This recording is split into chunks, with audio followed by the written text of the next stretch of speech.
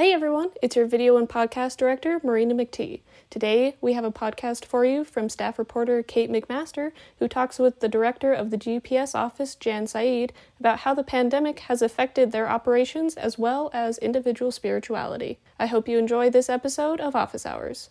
Hi everyone, my name is Kate McMaster and I'm a reporter for The Forum. In this podcast, I'll be speaking with Jan Saeed about the role the Office for Global Peace and Spirituality is playing amid the pandemic. A quick disclaimer, this podcast was recorded over Zoom, so the audio may be affected. I hope you enjoy. I'm here with Jan Saeed, the Director of Spiritual Life. So Jan, to start, could you give me an overview of what the Office for Global Peace and Spirituality does? The Office for Global Peace and Spirituality, as we changed our name from the Spiritual Life Office to the Office for the GPS Office, Global Peace and Spirituality, with a mission and vision to create compassionate, global-minded peacemakers who are changing the world. The office is a place where we can support the spiritual growth of the Westminster community by empowering individuals and engaging in projects that promote prosperity and positive change in the world. So the office, as of since 2018, has this GPS tagline that we say we're finding our way in the world, and really right now, especially adding the word together. That we're finding our way together is what we work on at the GPS office. How has the pandemic changed your office's functions and what you guys do on the daily basis? Yeah, so wow, right? The pandemic, it has changed everyone's lives in a way of really having that time for reflection that is personal and one-on-one, and that connection with the creator of why are we here. Everyone is kind of going through these levels of spiritual awakening and questioning, wondering, and some of it, is being seen as depression because it's not the way it was. Certainly, we are here to be with one another and in community. And I think that's one of the big things that the office has done over the years is had events like Coexist Cafes. We've had retreats about global-minded citizenship. What does that mean? We've gone to conferences, the Parliament of World Religions in Toronto. We've taken students to New York and to Atlanta and had conversations with presidents of countries about the role that we can play in creating a more just, unified, truly spiritually based, with compassion and love and justice in our lives for a better world. And now our wings have been clipped. We are trying to be safe and stay home and stay in our res hall dorms or wherever it is that we are. And so a lot of Zooming has definitely happened. We've been trying to do Teams, but we find that the Zoom platform for us has been a little bit more user-friendly and that we've had a Coexist Cafe on Zoom. We've had book groups. We had one of the diversity and equity inclusion grants that Michael Santarosa applied for, and we've received 2 grants through the office from the Interfaith Youth Corps, IFYC. And this organization really has been encouraging conversations and service projects in order for people of diverse thought, diverse faith and belief to work together to see how can we build community and break down those barriers or those walls that divide us and really build community where we can and where we can see collaboration and cooperation, which are things that the GPS office is always working on. With the move towards virtual reality, really it's helpful because in some ways people that have a hard time getting someplace can be there, if your internet is working, i.e. there's still the challenges. But we've had Coexist Cafes, we've had book groups online, and I started to talk about this grant from DEI, and also we had this one from IFYC called Courageous Pluralism that has partnered a very liberal school or campus with a very conservative one.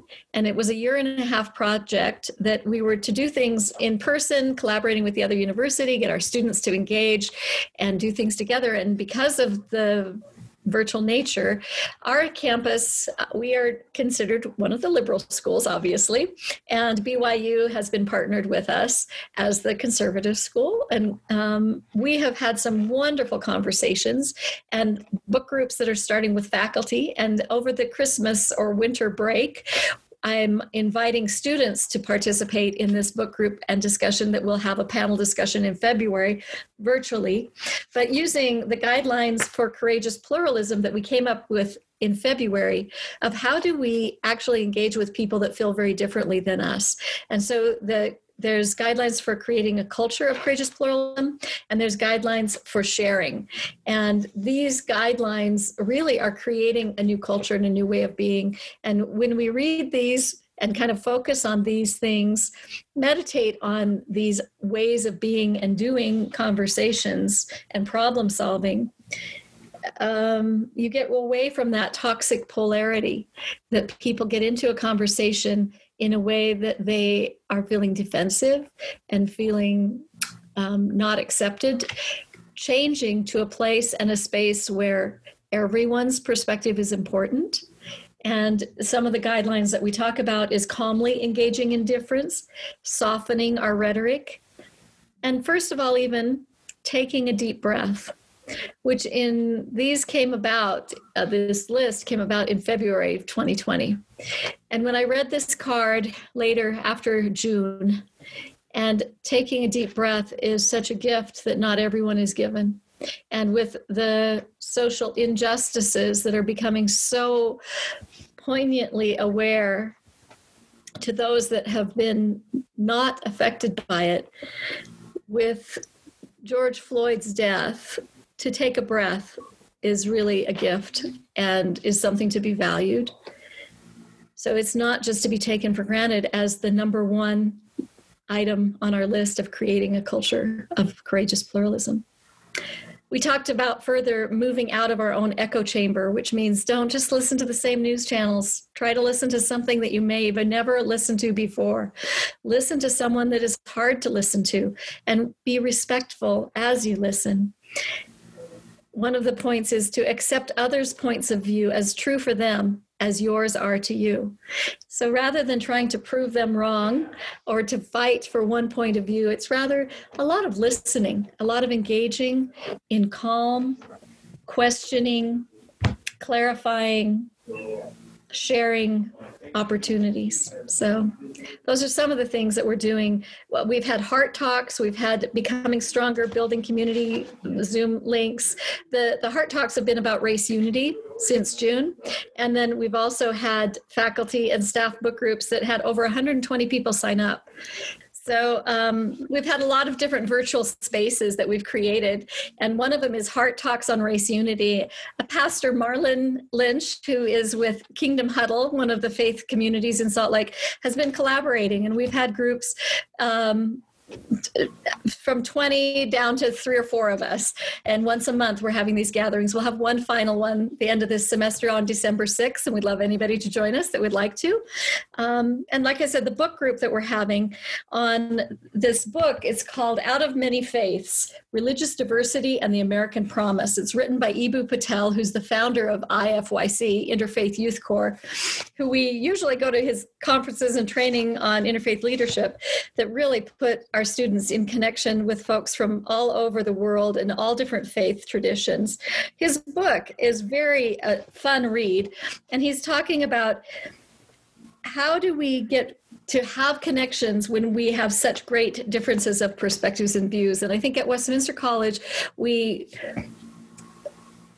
really pride ourselves on critical thinking, but sometimes critical thinking becomes critical of one another rather than really engaging in listening to critically think about what this person is saying to me that feels very different. And how can I really learn to appreciate something from what they're saying and realize that there might be some changes that I can make in my perspective versus always trying to change the other person.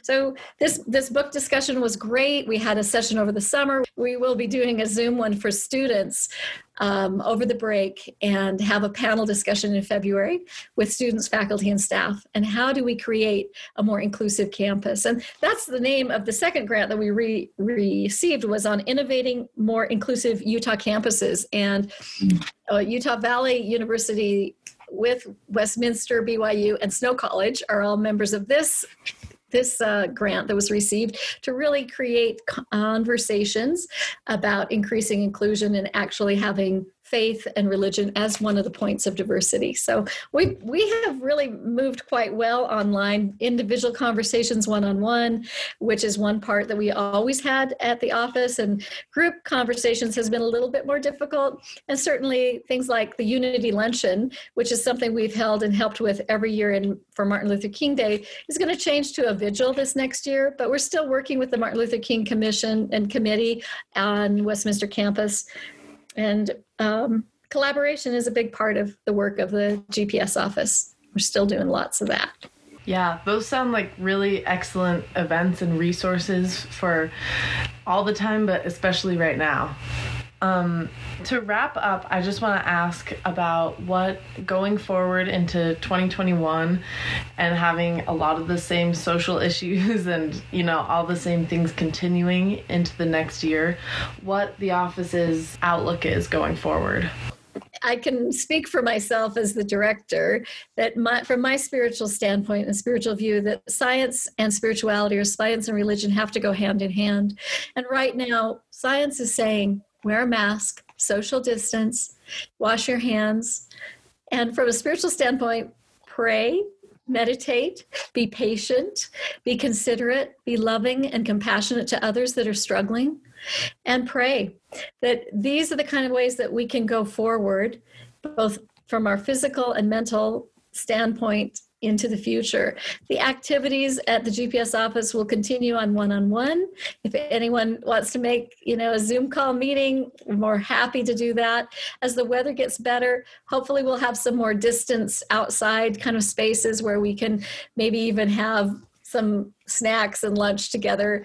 But we really need to be listening to what the science is telling us until the vaccines come, that we want everyone to be safe and really practice those spiritual virtues of patience, kindness to one another, seeking justice for all so that everyone can get good health care, and that we can maybe even be reflecting and creating some think tanks. That's one thing that we're hoping to do next semester, is think tanks on one of the issues was increasing educational opportunities for DACA and international students on our campus.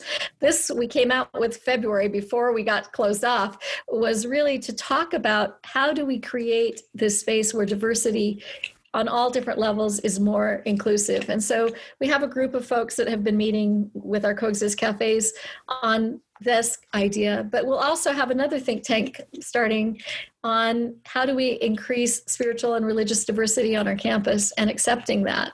So I think it's giving us time to really meditate and contemplate where and who we want to be as a society and as a culture.